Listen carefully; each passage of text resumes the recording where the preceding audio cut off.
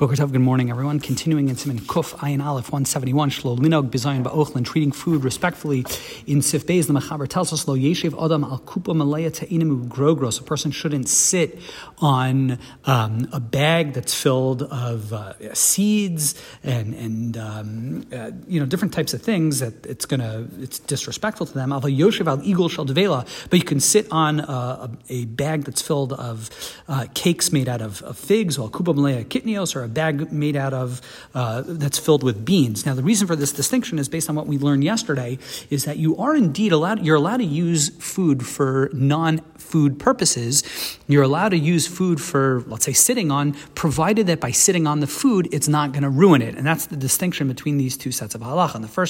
In the first set, by sitting on bags of that are filled with seeds, apparently it will ruin the seeds, as opposed to just sitting on a bag of cakes of figs. The figs are still edible, and that's the line of distinction. Now, it should be noted, Rav Moshe Feinstein points out that when it comes to this prohibition against ruining food, causing food to be lost, he points out that there isn't a chiyuv, there isn't a responsibility to rescue food. If the prohibition is to actively go and throw away food that still could be used. But if you happen to see food, the Mechaber will tell us, if you see food lying around, you should save it. You shouldn't just walk past it. But food that happens to get destroyed is not necessarily your problem. Continuing in Sif Hey, the Mechaber tells us, Hazorkim chito lefnei chasanim.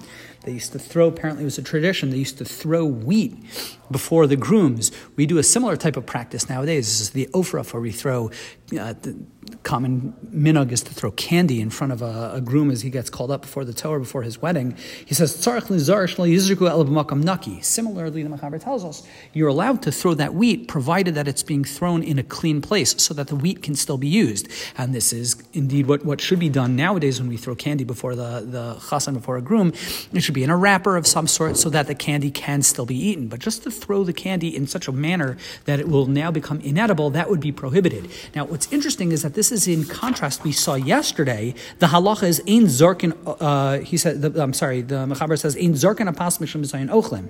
You're not allowed to throw bread because it's a bizayon. It's inappropriate. And there the halacha is, when it comes to bread, even if you throw it in such a way where the bread can still be eaten, it's still prohibited, because bread is on a higher level. It's a higher status, and we don't want to disrespect bread. So even if you throw bread in such a way that it's still going to be eaten afterwards, it's still prohibited, because we treat bread with a higher level of respect. Wishing everyone a wonderful day.